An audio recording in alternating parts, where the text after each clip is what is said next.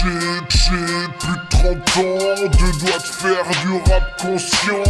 Plus intelligent, j'devrais faire les gens. Il m'ennuie, je m'ennuie, me laisse le temps de les trouver encore plus chiants. Beaucoup de connaissances, beaucoup d'années, depuis la naissance, j'comprends pas leur comme fou de la tige, porte tout le monde pense que je suis gentil. Tout seul, je rumine et me demande ce que serait la vie. J'aime pas parler aux gens, j'aime pas ça. J'aime pas parler aux gens, j'aime pas ça. J'aime pas.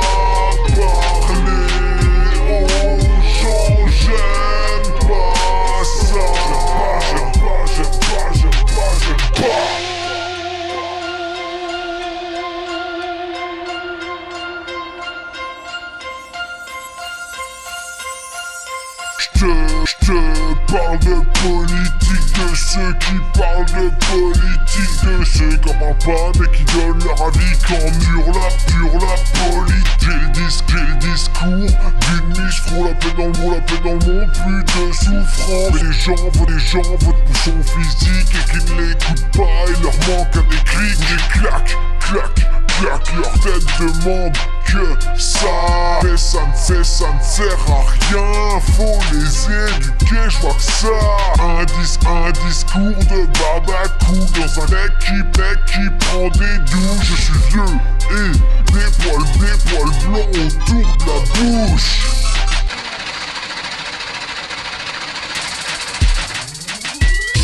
J'aime pas parler aux gens, j'aime pas ça. J'aime pas parler aux gens, j'aime pas ça. J'aime pas.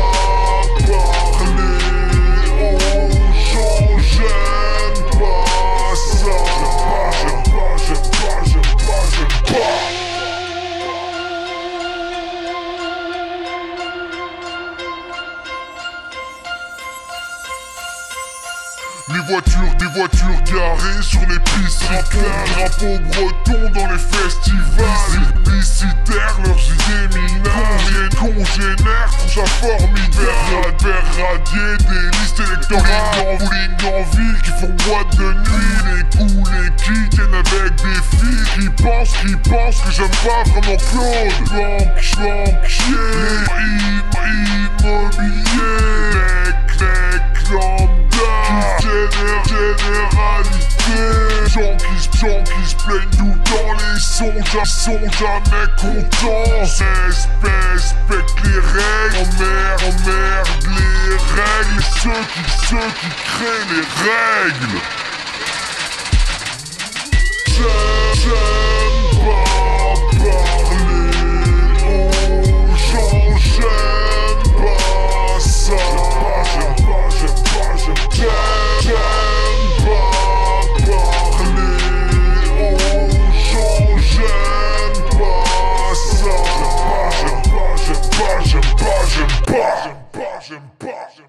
J'aime pas.